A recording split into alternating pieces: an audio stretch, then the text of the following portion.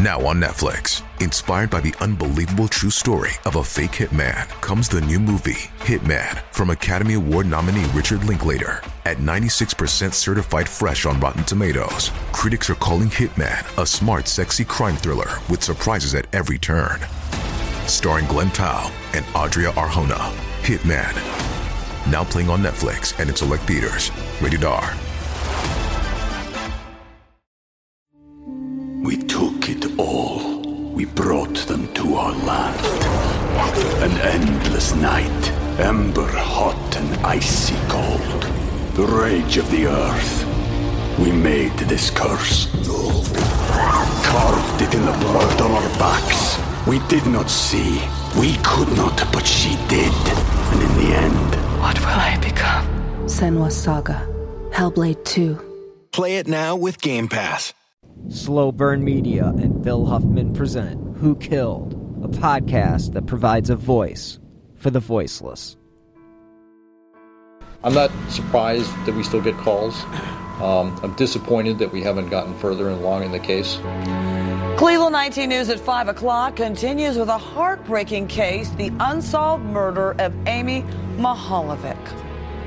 Certainly this is a case we've been following for years. The 10-year-old girl was kidnapped from a Bay Village shopping center, and her body was found in a field 4 months later. The unsolved case still haunts police nearly 30 years later. See New Yorker is getting answers on a new attempt to bring this family some justice. What makes Amy's case so unique is the manner in which she was abducted. This wasn't some random act of opportunity. In the home of Bill Huffman is a makeshift studio, the walls covered with photos and newspaper clippings of a mystery that's yet to be solved. And welcome to episode 1 of the Who Killed Amy Mihaljevic podcast. The investigative journalist was just 10 years old in 1989 when the crime happened, the same age as Amy Mihaljevic. Her unsolved kidnapping and murder has haunted him for years. It just was one of those cases that just stuck with me. So he started a podcast. For the last several months, he's been interviewing investigators and those involved with Amy's case, hoping to find new clues and get answers. He tells me one of his most difficult conversations was with Amy's father, Mark. It's one thing to see a missing poster, and it's another thing to meet the father of the daughter. Tell us, why do you think this story resonates with people all over the world? Well, I just think Amy's case is so unique, and basically it boils down to the way that she was abducted. Most abductions aren't part of a ruse. Amy was called at home. You know, potentially this person knew that she was home alone. There are 10 episodes, and every Friday Huffman will release one up until the anniversary of the day Amy went missing, October 27th. Any little bit of extra information, any tips that come in that could be generated from this podcast, then the podcast has served its purpose. Getting answers in Bay Village. Let the killer know that this community will never forget what he did that day, and remind him that we will one day find out who killed Amy Mihaljevic. See a New Yorker, Cleveland 19 News. Well, the podcast is available on all apps, including Apple, Google, and Spotify. If you have any tips about Amy Mihaljevic's murder, please call 1-800-CALL-FBI. That's 1-800-225-5324. Hello and welcome to episode 103 of Who Killed. I'm your host, Bill Huffman, and this is a Slow Burn Media production. On this week's episode, I am bringing you an interview that Nick from the True Crime Garage podcast conducted with me for their premium show, Off the Record, that can be found on Stitcher Radio. And again, in this episode, we discuss the Amy Mihaljevic case, some of the theories that I have come up with along the way, and a lot of the thoughts and feelings I have about where the case is headed. And the reason why I'm bringing it to you this week is because, unfortunately, February 8th, 1990 is when Amy Mihaljevic's body was found in Ashland County off of County Road 1181. And again, this case remains unsolved to this day. So any bit of attention, any bit of publicity regarding the case is really important And again, somebody knows something. And if you do, you can contact the Bay Village Police Department at 440-871-1234. In the meantime, please enjoy the interview that Nick conducted with me back in 2018 about the Amy Mihaljevic case. All right. How you doing today? Good. How are you, Bill? I'm doing very well, thank you. So I've been listening to the podcast. I love it. I think it's great what you're doing. The case itself is large enough with details and, of course, the time span and the characters and players involved that it's really the perfect format to have. You know, how many shows you intend on doing? 10? A total of 10, yes.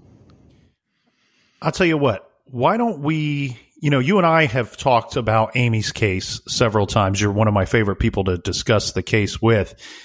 Last time we talked about it, I did a lot of the talking because you wanted to hear my thoughts and theories, and I got a bazillion of them.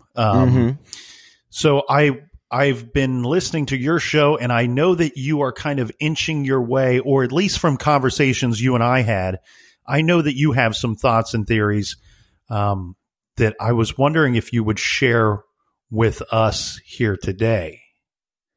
Sure. Yeah. I mean, the way that I look at the case is that, you know, the people that know the Amy Mihaljevic case, you know, the ruse that was used to set up the kidnapping was something of the nature of, I work with your mother and we're going to buy a gift for her recent promotion at work. Mm-hmm. I've always believed that or at least with my investigation that I've, you know, been doing over the last 8 to 10 months, is that was probably more of a misdirection than anything, you know, concrete. Like, obviously the police looked into the you know, where Margaret worked. There was nobody there that fit any of those descriptions. She had not received a promotion, but she did go from part-time to full-time. So, you know, that is in some families, that is a promotion. And basically, I think as far as the Margaret ruse, I think it, honestly, you know, just to cut right to the chase, is that I think it stems from Mark's background. So somebody using the mother as a misdirection. Okay, so if Amy does tell somebody about this phone call, or as I believe, multiple phone calls, if she does tell somebody, then I can back off. I just won't take the child, and they'll think that some creep from her mother's work was calling. And what's interesting here is, do you have an idea of, I was aware that Margaret went from part-time to full-time, and in a child's eyes, in a child's mind, that would feel like a promotion. That might make sense to a child because, you know, you're getting told, hey, mom's going to be working more. Well, you could assume that was some kind of promotion, especially when somebody's telling you on the phone that she received a promotion. Do you have an idea about the time frame between when she went from part-time to full-time and when the abduction took place? Was it weeks? That's a good question. I don't have an exact time frame. I do believe it was within the month of when the phone calls occurred. But as far as, you know, of course a kid is going to think that is, I mean, it is a promotion to any family who's, you know, needs more money. Like every family needs more money. So to go from part-time to full-time, in a kid's mind, absolutely, it's a promotion to them. Sure, it may not feel that way to the mom or to the father, but at the bottom line is you're getting more money. So to the child, yeah, if somebody calls you and says your mom received a promotion at work, who is she to say that she didn't? Right. Well, and one thing that I'm loving about your show is that there are so many, you know, I've been looking at this case since 1989, you know, and it's rare for me to find a new detail that's concrete. And one thing that I heard on your show, which is concrete, I know it to be from listening, is the added detail about the phone call that the abductor or the man who called her claims, hey, we're going to go buy your mom a gift. I need you to help me pick it out. I have $40 to spend, and whatever's left over, you can keep.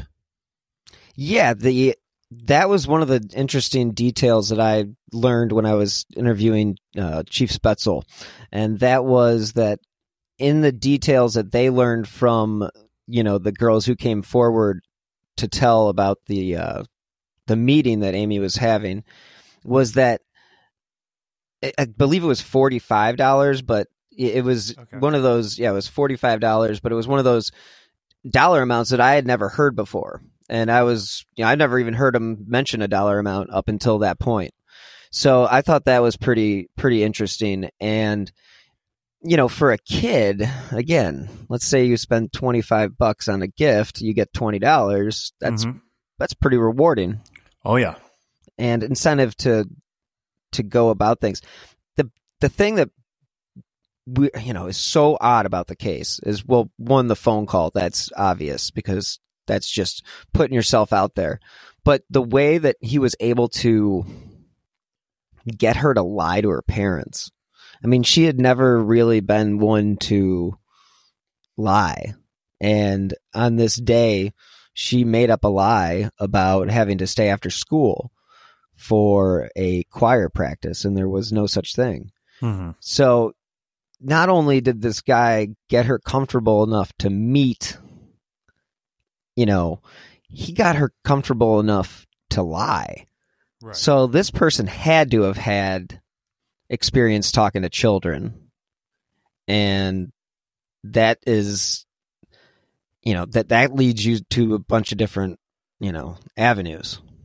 Right.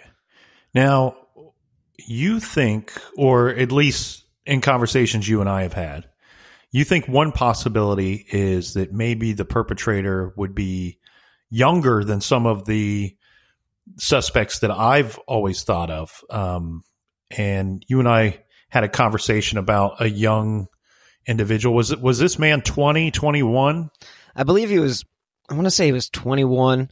Okay. And the thing that makes his, we're just going to, what makes him interesting is the fact that, or what brought him to my attention was I did some FOIA requests with the service departments around the area, because I thought, in my mind, people who have time to drive around, work on city streets, and they could have time to, maybe stalk a girl or see a girl that might catch their eye, and then boom, they know where they live. Oh, she's walking home from school or riding her bike. Let's just drive the truck. It was something that just crossed my mind because I worked for the city in college, and there's some shady characters that work in those departments. But in my requests, I uncovered a guy who had been hired by the city of Rocky River on October 26th and then fired on October 28th. And there aren't many reasons that you get fired within a day. Yeah. Say those dates again. The date was October 26th, 1989, that he was hired. He was fired October 28th, 1989. Okay. So, and she was abducted on the 27th? She was abducted on October 27th, 1989. So the guy, he was hired, and he may have worked that Thursday, may have worked that Friday. He's fired by Saturday. Yeah. And so the interesting part about that is that there aren't many things that get you fired in a day. So the thought process, at least my thought process, is that he either left early or just didn't even show up for work. Yeah, you and I both agreed when we had that conversation was really of course, he could have stolen something. He could have exposed himself. He could have done any number of things to get fired in a day. But the first thing that jumps to your mind is no call, no show, or just walked out.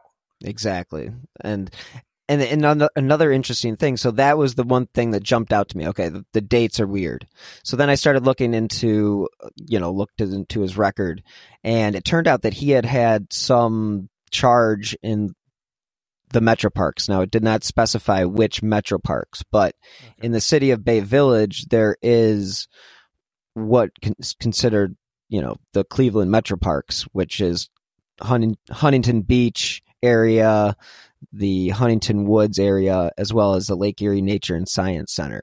And in those areas, you have walking paths and, woods and soccer fields and just a variety of different things. So what is weird about it is that there was this charge from, I believe it was in April of '89, that has been, I guess I'd say expunged, but it's still there. I mean, it's there's some record of something that happened. I don't know if it could have been drunken, public intoxication, but why would you get that expunged? Right. And there was a time in, you can't get anything expunged anymore. It's very difficult. Yeah. But back then there was just like a few, you had to wait a few years and boom, you could have your lawyer send in a letter and get that off of your record. Yeah. So that happened in April. Then he gets hired at the city of Rocky River, doesn't show up for work or leaves early. Amy goes missing. Give us a general idea of proximity from Rocky River to Bay Village. So Rocky River is literally the city directly to the east of Bay Village. Next door. Next door. Okay. We're both lakeside communities, and the interesting thing about this individual is that he lived in Bay Village, but he worked for Rocky River. Where he lived in Bay Village was just about a quarter mile from where Amy Mihaljevic lived. And she walked and rode her bike from time to time to and from school. It was very common back then. Yeah, he could have seen her at any time. And in fact, the day she was abducted, she rode her bike to school. Yeah, she definitely, the day that she was taken was abnormally warm. It was one of those, Indian summer type days where I think it even was close to 70 degrees. So kids were out playing. It wasn't your typical late October Cleveland day where it was kind of like it is today, where it's gloomy and ugly. It was really a beautiful day, and obviously it ended with in tragedy, but yeah, that one individual, he's somebody that I've kind of focused in on. I don't know if I'm gonna say that is the person that I believe did it, but I do believe that there's a lot of smoke there. Okay. And, and as anybody knows, where there's smoke, there's fire. So, he later went down. I'm sorry, I didn't mean to cut you off there. No, I keep cutting you off, but I got, would he have happened to have lived alone? Do you know? At that time, I think he probably would have lived with his parents. Okay. So, and I don't know if I'm still trying to find the connection between him and Ashland County. I think that's where I'm kind of running into roadblocks. But, one of the things that the FBI always states is that people who commit crimes generally will have a adverse reaction to that behavior, and they'll end up either going to drugs or drinking. And this particular individual had multiple DUIs in the 90s, shortly after the abduction. So, there was stuff there that just made me think there might be something more to this guy than meets the eye.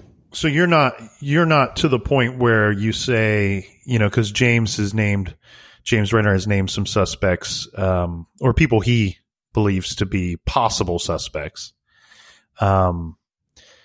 I agree with some of his list. I think there's a lot of questionable behavior in there, but you're not ready to say, Bill Huffman, I put my stamp on this guy as I think he should be a person of interest. You're just saying at this point, from what you can tell from tracking this individual's history, there's nothing to take him off your list. Yeah, that's exactly where I stand. And I'm kind of, I'm not going, I don't want to go the James Renner route in the sense that I'm going to say I have a top 3 or a top 5. I'm just going to, because I don't want to give anybody more credence than the other, but he's one that definitely stands out to me as somebody that could possibly be, the perpetrator, just because of the fact that the description of the guy came from 2 10-year-olds, and when you're a 10-year-old, somebody who's 21 could, easily be misconstrued for 25. I mean, what's the difference? Especially since they say the age, is 25 to 35. So, well, and that's where I think you and I vary a little bit, is that, the one child who gives a description of the man that he believes he saw talking to Amy, has been quoted as saying something to the effect that I thought it was Amy's father. And so that's where we vary, because I tend to lean more towards that 30 to 35 range, putting the individual closer to the actual age of her father. But with this particular individual that you're talking about, you say is probably 21 at this time in October of 89.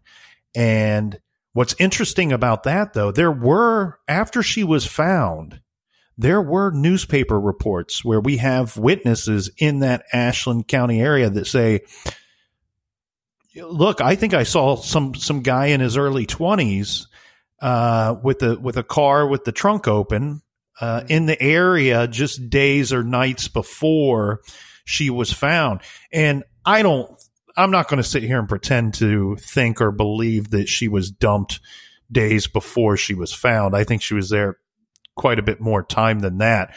But who knows? Did the individual come back and look at the site? Did he come back and wonder why they haven't found her? Or is there any way that I can better conceal her and return to the area? Or was this an individual that lived somewhat near the area and would drive by periodically to check on it? The interesting thing there, though, would you think that the guy that you're talking about, would he, and I know it's a pretty general description they give of the man that's in his early 20s seen in that area, would he fit? Can you rule him out from that? I cannot rule him. No, I cannot rule him out with that description. Now, the one thing that I can say is that a lot of those claims of seeing people, or, the witnesses who have said that they have saw somebody, authorities kind of downplayed that because of the fact that they do believe her body was there for so long. Right. I do like your idea that he may have been going back and, Ted Bundy style, appreciating his, that's a terrible word to use, but we know what you mean. Returning to the scene, maybe not for the same reasons that Ted Bundy returned. Yeah, I'm not going to go into what Ted Bundy did, but exactly. Returning to the scene, getting that feel for, like the rush maybe. But the idea that she was there the whole time, that, I don't know, that there is still some debate. James believes that, his belief is that she was there basically the whole time. Yeah, I think he says, and he said this to me too, is that I think he thinks maybe sometime that Sunday night or the Monday morning that somebody placed her body there. She was taken Friday afternoon. Mm-hmm. Now, one thing that I find interesting regarding that, and he kind of clued us in on something. I don't know if he spoke too much. I don't know if he said some things that he wishes he wouldn't have said. But one thing that was interesting when you guys were talking about this exact topic on your show was that he had been told that the body likely was stored or kept somewhere for some amount of time. Sounds like they didn't give him a good idea of what they feel is some amount of time. But what's interesting on that thought is I had read years ago and I believe it was a quote from an FBI agent that had stated, "We believe she could have been kept for a period of time, and that could have been anywhere from 2 days to 2 weeks." Mm-hmm. Okay, so now where I roll with that is I had always thought that meant kept alive for as little as 2 days or as long as 2 weeks. Now, hearing that information that from your show, I'm starting to wonder, does that mean might have been kept alive for a day or two? Or, I mean, anywhere from a couple hours after being abducted to a day or two being held alive. And then the body was kept from anywhere for 2 days to 2 weeks before being placed in that field. Right. And the one thing that would back your statement up would be that her stomach contents, she did not have anything to eat. If she was, she most likely, you can live without food for 2 weeks, but the fact that she only had what she had for lunch that Friday in her stomach doesn't bode well for her being alive for much longer than more than maybe 24 to 48 hours. Right. But the idea of her being stored somewhere, now that is something that I do think James, I don't know if he hinted at it or not. I don't know if that's what you're referring to, but when he was talking about what was on the autopsy report and that the police from Bay had told him not to discuss one thing that was on there. Mm-hmm. And I tried to get him to discuss that one thing, but you dog. Yeah, he wouldn't, but you have to let your mind wonder what that one thing is, and maybe it is that. Maybe it is the fact that she was kept in a cooler. We've all seen the Iceman tapes. Anybody who knows true crime, the ice kill, the ice pick killer, whatever the Krasinski guy. Yeah. But they can, and in Ashland, it's major hunting territory. So a lot of these places are outfitted with giant coolers. So who's to say that she wasn't just kept for the weekend and then just put into a freezer or not even necessarily a freezer, but a cooler freezer type thing, and then transported to where she was eventually found. Yeah. There's nothing that says that couldn't have been the case. And maybe that is one of the keys that they're holding back. Yeah. And that's leads me to this, something that when you and I had our discussion, and I've voiced this several times, even on True Crime Garage, that, when they release that information about the curtain or blanket or quilt or whatever you want to call it, so many years, over 20 years later, they show that to the public, and then they ask for the public's assistance. And I've kind of criticized that move, but I do want to say something, and I want to kind of clean that thought up quite a bit, because where I take issue with that particular method that they use there, with that evidence that they're asking for people that have seen this item before.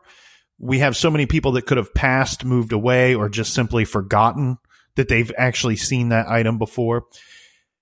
Where I've criticized that move, one thing I want to be clear on is when your interviews with Spaetzel, I like that he stops himself from referring to Amy Mihaljevich's case as a cold case.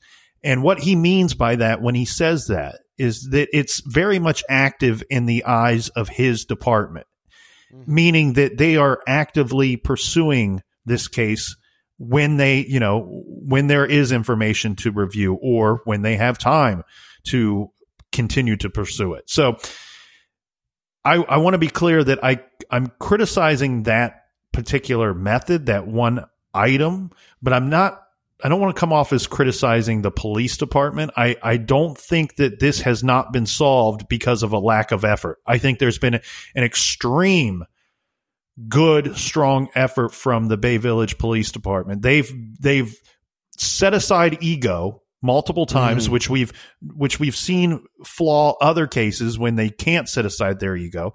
They've set aside their ego, brought experts in, brought in FBI, brought in anybody from anywhere that's willing to help. So it's not for a lack of effort. The thing here is that we got to keep in mind, and people are quick to criticize police departments when cases go unsolved. It's not always is it their fault that it's unsolved. In this particular case, this was not a dumb man that abducted and killed Amy Mihaljevic. This is somebody that put some thought into what they were doing. And I back that up by saying the ruse of talking to the child on the phone, luring her to a public place. He abducts a child and nobody knows that an abduction occurred. You know, she doesn't scream. She doesn't yell. She doesn't fight back. If she would have done any of those things, we would have immediately known that the poor girl was abducted. He was able to conceal his car or vehicle. We don't have an eyewitness saying, "Oh, I saw a green truck" or "I saw a blue van." We don't have a description of a vehicle. And so this person, I don't want to say he's, highly intelligent. I can't speak to that. But what I can say is this is not a dumb man. This is somebody that put a lot of thought and planning into what occurred. We took it all. We brought them to our land. An endless night, ember hot and icy cold. The rage of the earth. We made this curse. Carved it in the blood on our backs. We did not see. We could not, but she did. And in the end... What will I become? Senua's Saga. Hellblade 2. Play it now with Game Pass. I can't thank this week's sponsor enough, Podcorn. They make connecting podcasters with sponsorship opportunities, such as topical discussions, host-read ads, and interview segments, really easy as possible. And I've been working with them for a while now, and I can tell you that they are the easiest way to monetize your podcast. They have taken what was a time-consuming part of the podcasting process and have made it real easy for me to focus on what we as creators do best, and that is create. If you're looking for a way to get paid for the hard work that you put into your podcast, then please look no further than Podcorn. You set the rate you believe to be fair and deal with brands directly, and there is no middleman. And at Podcorn, you will never give up any rights to your podcast. Their mission is to make sure creators like me are compensated in an appropriate manner. You can check them out on their website, podcorn.com. They have packages for podcasts of all sizes. And again, I can't thank them enough for making my life so much easier. I've provided a link in the show notes to check out what Podcorn can do for you. I've had to deal with my fair share of anxiety and depression in my life, and I'm happy to say that there is now an easy way to get help. Because if there is something that interferes with your happiness or is holding you back from achieving your goals, BetterHelp Online Counseling is there for you. You can now connect with your professional counselor in a safe and private online environment. It's convenient because it needs to be in our hectic lives. So, go get help on your own time and at your own pace. You can schedule secure video or phone sessions, plus chat and text with your therapist. BetterHelp really is there for you. They have 3,000 U.S. licensed therapists across all 50 states. And guess what? If you aren't happy with your counselor for any reason, you can request a new one at any time. There are even apps available for your computer or smartphone. So whether you're suffering from anxiety, depression, anger, stress, relationship issues, sleeping, trauma, family conflicts, LGBT matters, grief, or self-esteem, they literally have a licensed professional counselor for you. And of course, everything you share is confidential. The best part is, it's a truly affordable option.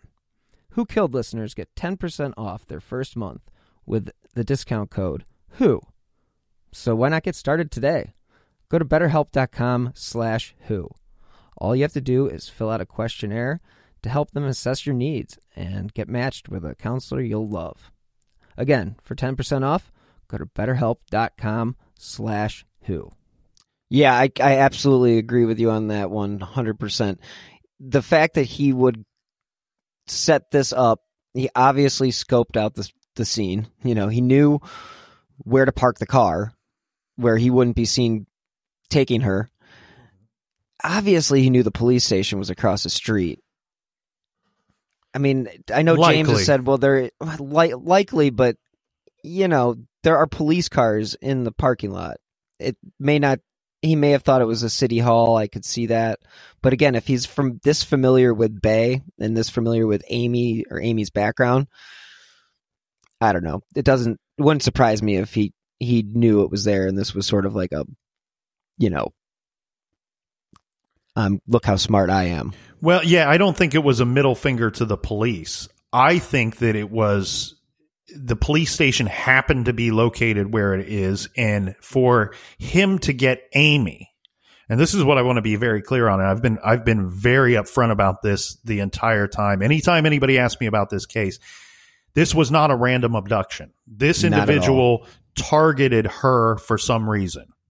And the thing with the police department being across the street, I think it was just, it's an added risk factor for him. But you say he knew Bay Village, and people out there listening are going to go, well, how do you know that he knew Bay Village, Bill? And let's talk about that. He obviously knew Bay Village because of several things. One, he called a girl that he knew had the ability to, after school, leave on her own. This was not a child that was being picked up every day by a parent. This was not a child that was hopping on a school bus every day after school.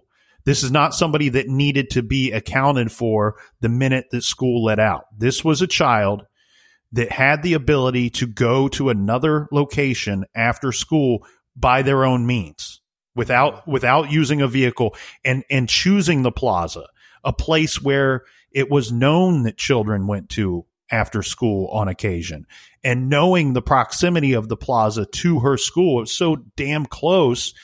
He knew she would have the ability to get there without telling her brother, without needing a ride from mom or dad, without anybody else's assistance. She could walk there, ride her bike there, what have you, be there on her own.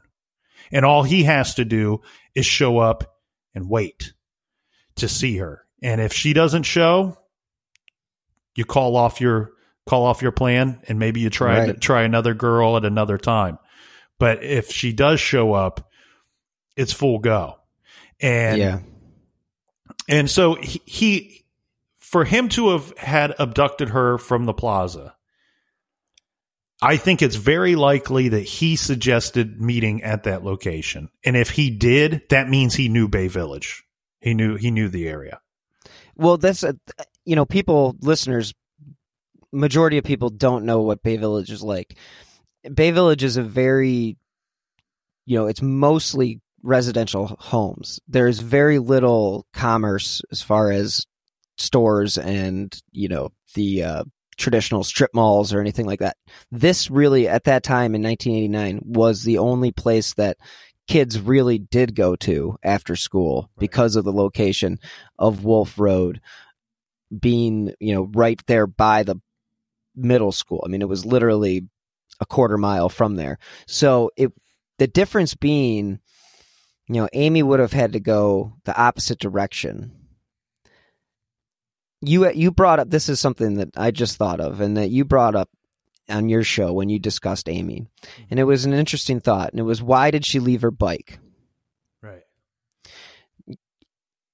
Maybe she thought that they would go to wherever they were going to go, do whatever, buy this gift. And then she would just get dropped back off at the plaza and she would walk back to school, get her bike and ride home because it was on the way. Right. To me, that makes the most sense as far as why she would have left her bike. But again, this person did not just randomly pick Amy Mihaljevic.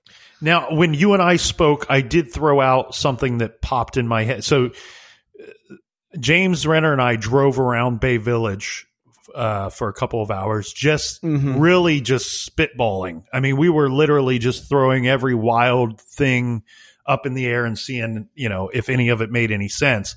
But one thing that popped into my tiny little brain while we were driving around was, I said to him, because he, the thought was that, and this is just a bunch of outsiders' perspectives looking in on a family dynamic, and we don't fully know or understand that family dynamic. But one thing that has been speculated by more people than just myself is that Amy may have been seeking attention or affection from a mother that might have been strict, might have been difficult, and definitely had some issues with alcohol.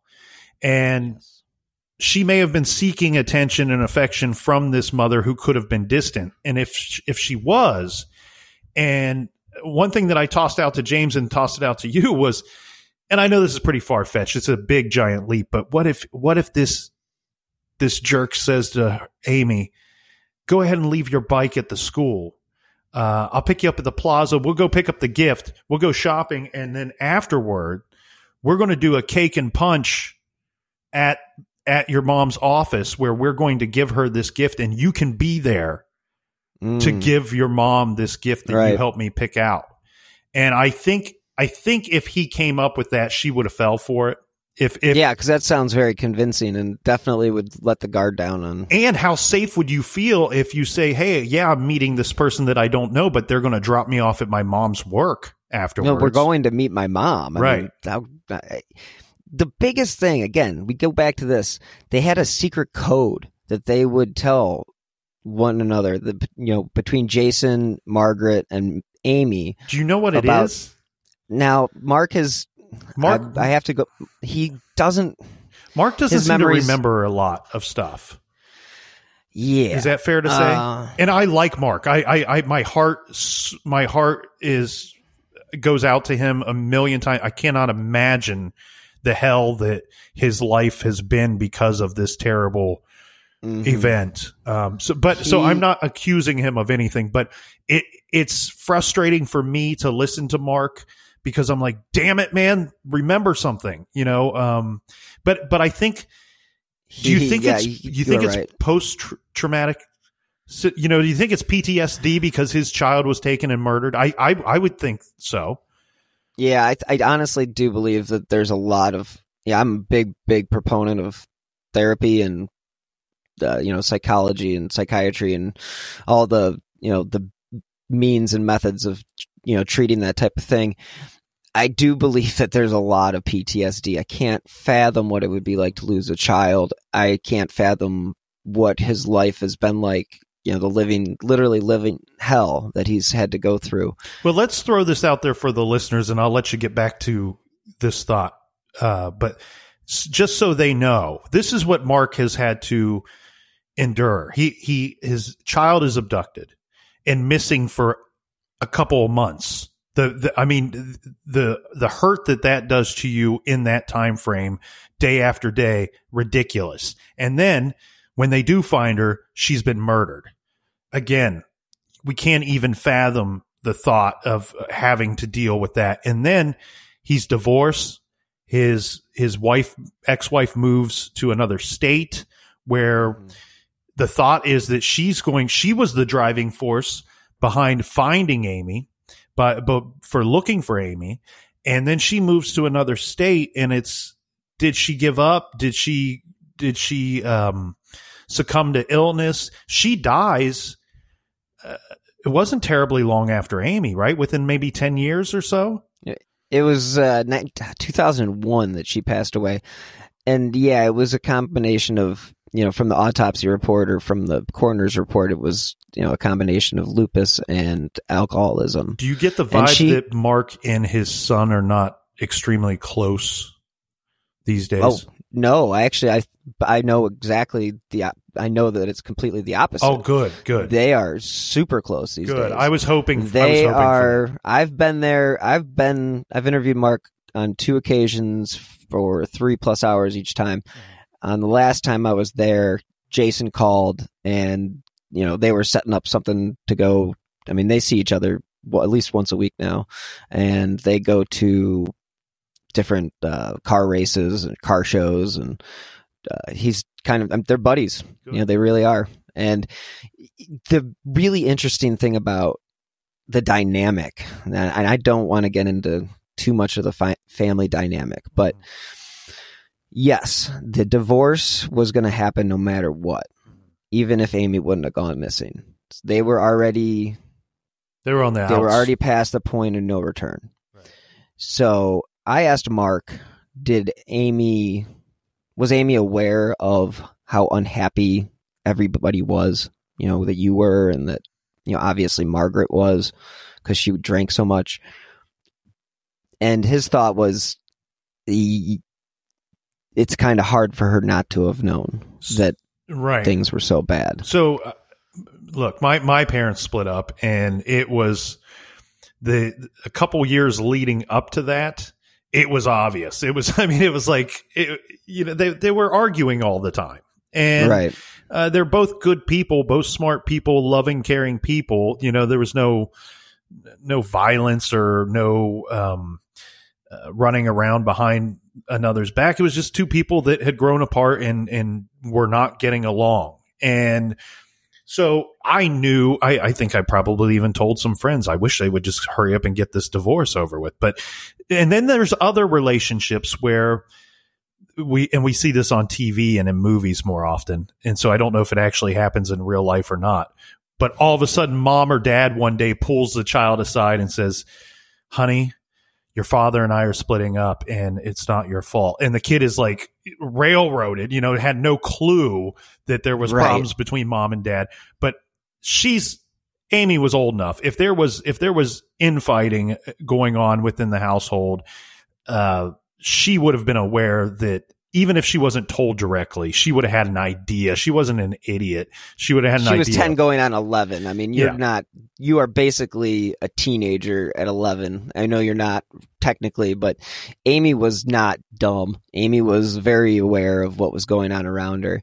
And I think that the person that used Margaret as I use the word conduit, but, as the way to basically get to Amy's heart. I mean, that is like the ultimate drop your guard.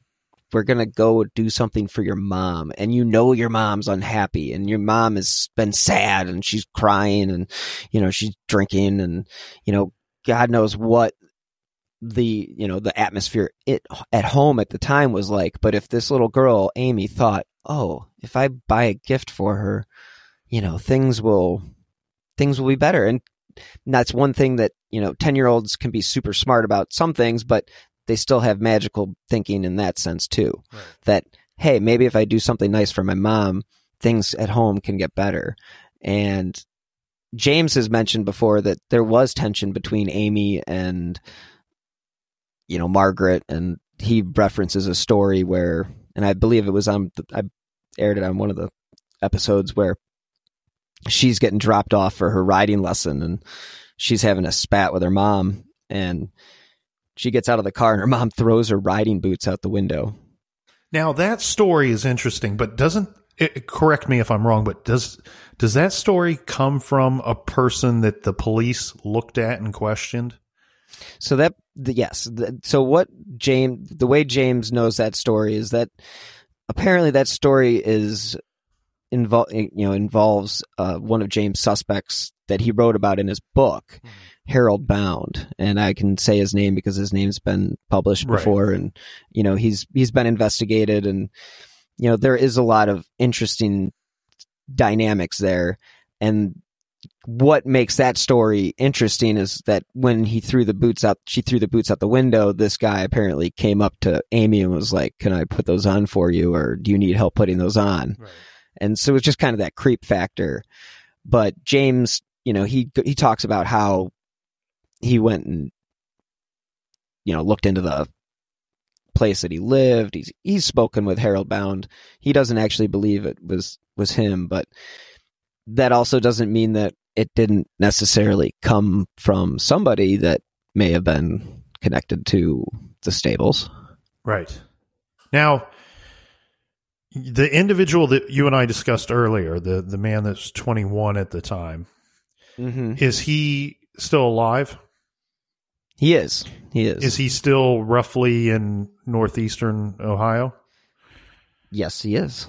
He is in. He lives in one of the western suburbs. And other than the drinking and driving, nothing no else red has come flags up on the criminal record.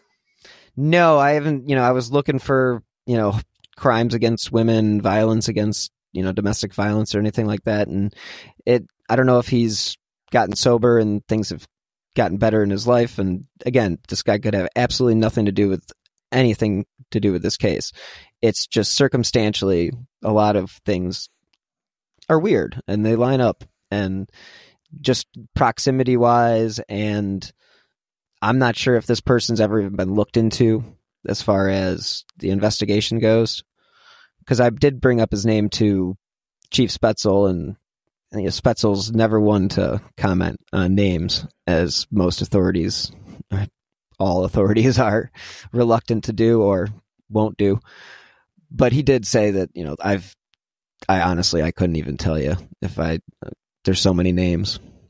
There are just so many names. I often hope, and I hate to say this out loud, but I often hope that the individual that did this is still alive.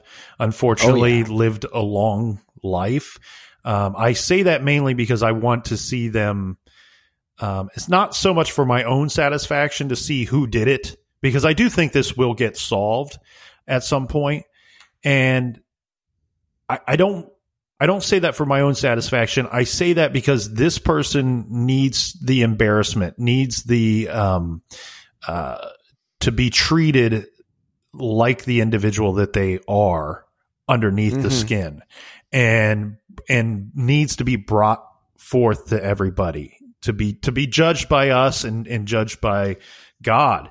And I want that to happen to this individual. So where I'm going with this, Bill, is one thought that I think regarding this is that this individual was attracted, and I said this when you and I did our interview for your show, this individual was sexually attracted to a 10-year-old going on 11-year-old girl.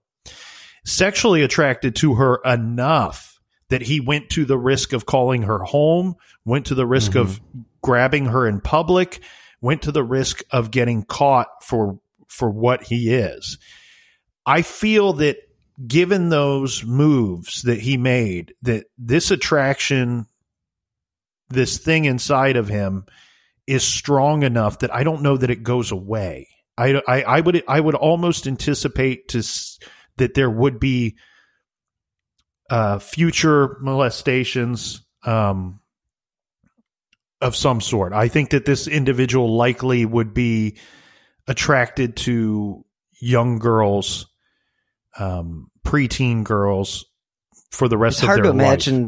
It's hard to imagine somebody being able to turn it off. Right. They always say that about pedophiles. There is no cure. You could put people in jail for 20, 30, 40 years. The day they get out, they still have those same urges, the same feelings that they did before. Those things don't go away. And that is one of the biggest problems that we face as a society with sex offenders, is that there isn't a cure for that disease of pedophilia. And if this person was attracted to Amy in that way that you just described, well, again, he would have, and most likely, done this again. And that's not to say that he didn't. It's just to say, let's say he did it and got away with it, and nobody, maybe didn't kill this person. It's just that he molested them and they didn't turn him in. Well, and there's a lot of weird things there. And I had a good debate about this a few years ago with somebody, and I said the same thing, roughly the same thing, that once that attraction, likely always that attraction. It's just something that's embedded in their DNA, I guess. But my answer I was asked, well, how do you know? How do you know? And obviously we don't know that for sure. I don't know if there will ever be a scientific way to prove that. But one way of backing that up was my own experience. My own experience is this. I'm attracted to adult women. Well, I'm not saying that this individual or pedophiles wake up one day and decide, you know what, I'm going to be attracted to something that's illegal. I'm going to be attracted to something that's wrong in the eyes of society and, well, just wrong. But if I woke up one day and the laws all of a sudden said having a relationship or having romance or sexual relationship with an adult woman is illegal, I would be locked up. And when they let me out 2 years from now, I would still be attracted to adult women. You know what I mean? That's how I back that up, saying that I think that for most, if not all of these individuals, once the attraction, always the attraction. I agree with that 100%. And it's another society. It's a failure in our society is that we send people to jail. We don't rehabilitate people. We don't make them ready to, not to say that there is a rehabilitation for a pedophile, but, you know, again, you serve your sentence, you do your thing, you follow the guidelines, you have to register as a sex offender. There are ways to, you know, that we are able to keep track of these people. But the problem that everything boils down to is that 99% of the time these crimes occur, that person's not on a list. Right. You know, they haven't committed the crime yet. Right. It's just, you know, have you listened, and I've brought this up with James before, but have you listened to In the Dark? I know you don't listen to a lot of podcasts, but it's the Jacob Wetterling case. Yeah. And there, you know, you brought this up earlier in the episode where you talked about how it's not a failure of the police, and I don't feel that way at all. Whereas in Jacob Wetterling's case, I feel like there was a lot of failure. There was breadcrumb trails back to the individual that we later know killed Jacob Wetterling. Yes, they freaking interviewed him. Right. They took one of his victims to look at his car, and the kid was like, "Yeah, this looks like it," but the fact that it wasn't a hatchback, they're like, "Oh, it's not him." That to me is a complete failure. Yes. But what you said about the police and how you mentioned Spetzel going out of his way to say that this is not a cold case, and back to the blanket thing, you know, I'm just trying to, like, about the blanket thing. I did explain what his thoughts were. It wasn't next to Amy, but it would have been better if it was released like 20 years ago. Right. Oh, yeah. I mean, even if they didn't have a connection, even if they didn't have a scientific connection, you know, even if the similar canine hairs didn't come up in their re-examination of the items, it still would have been better to just say, look, this is what we found. Mm-hmm. Does anybody recognize this? Right. So that's one aspect that I will say, because I can't remember what the hell my curtains looked like 29 years ago. Right. I mean, what the fuck? I mean, I'm sorry. But, like, you know, honestly, what the hell did your curtains look like 29 years ago? You tell me. I have no idea. No. And they were mine. I mean, well, they weren't mine. They were my parents. But sad enough, Bill, looking at the calendar later this month, October 27th will be 29 years ago Amy Mihaljevic was abducted and killed. And we're still waiting to find out what happened. Well, the one thing I'll say about we're coming up on the 29-year anniversary, but the one thing that we do have going for us as far as the people who are out there hoping that this case is solved and the people that are working on solving the case is that they are working on it. And they do have DNA that they are using to, you know, run through all the tests that they've been able to track down the April Tinsley killer and the Golden State killer. They are working with those labs to do, you know, the testing to try and find out who this individual is. And Phil Torsney said it could happen in a week, a month, a year, but it's going to happen.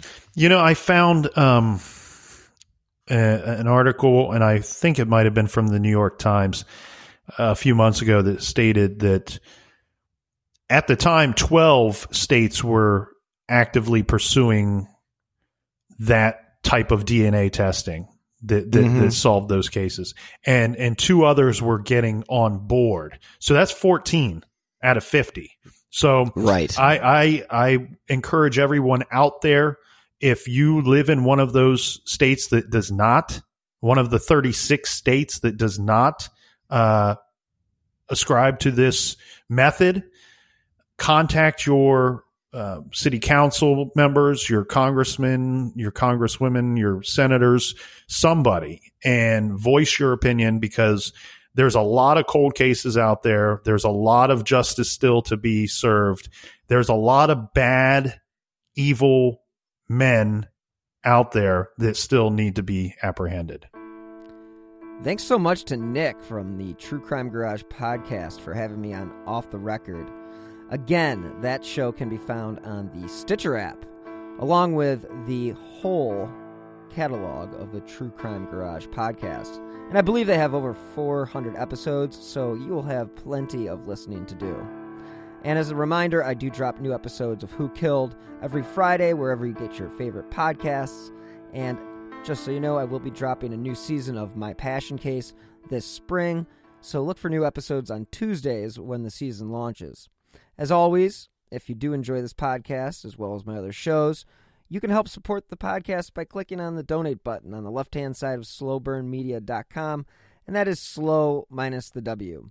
You can also contribute to the show via the Venmo app with my username @Bill-Huffman-3. I will also provide a link in the show notes.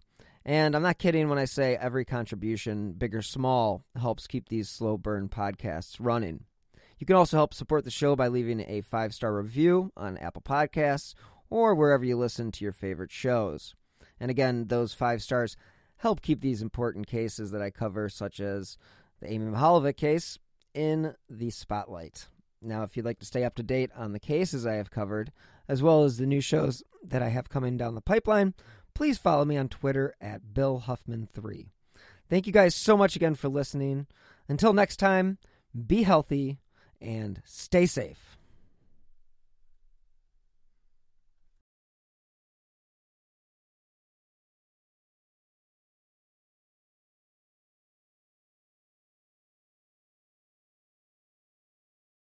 Have you made the switch to Knix? Millions of women have made the switch to the revolutionary period underwear from Knix. That's Knix. Period panties from Knix are like no other, making them the #1 leak-proof underwear brand in North America. They're comfy, stylish, and absorbent, perfect for period protection from your lightest to your heaviest days. They look, feel, and machine wash just like regular underwear, but feature incognito protection that has you covered. You can shop sizes from extra small to 4XL. Choose from all kinds of colors, prints, and different styles, from bikinis to boy shorts, thongs to high-rise. You've got to try Knix. See why millions are ditching disposable, wasteful period products and have switched to Knix. Go to knix.com and get 15% off with promo code TRY15. That's Knix.com, promo code TRY15 for 15% off life-changing period underwear. That's knix.com. Ohio is a land of mystery, from missing shipwrecks and lost treasure beneath her surface to strange phenomenon slicing through her skies. From myths that have evolved around historic events and people to the unsolved murders and disappearances that keep her communities wondering what happened. Find Ohio Mysteries on your favorite podcast app, and let's explore the inexplicable. OhioMysteries.com.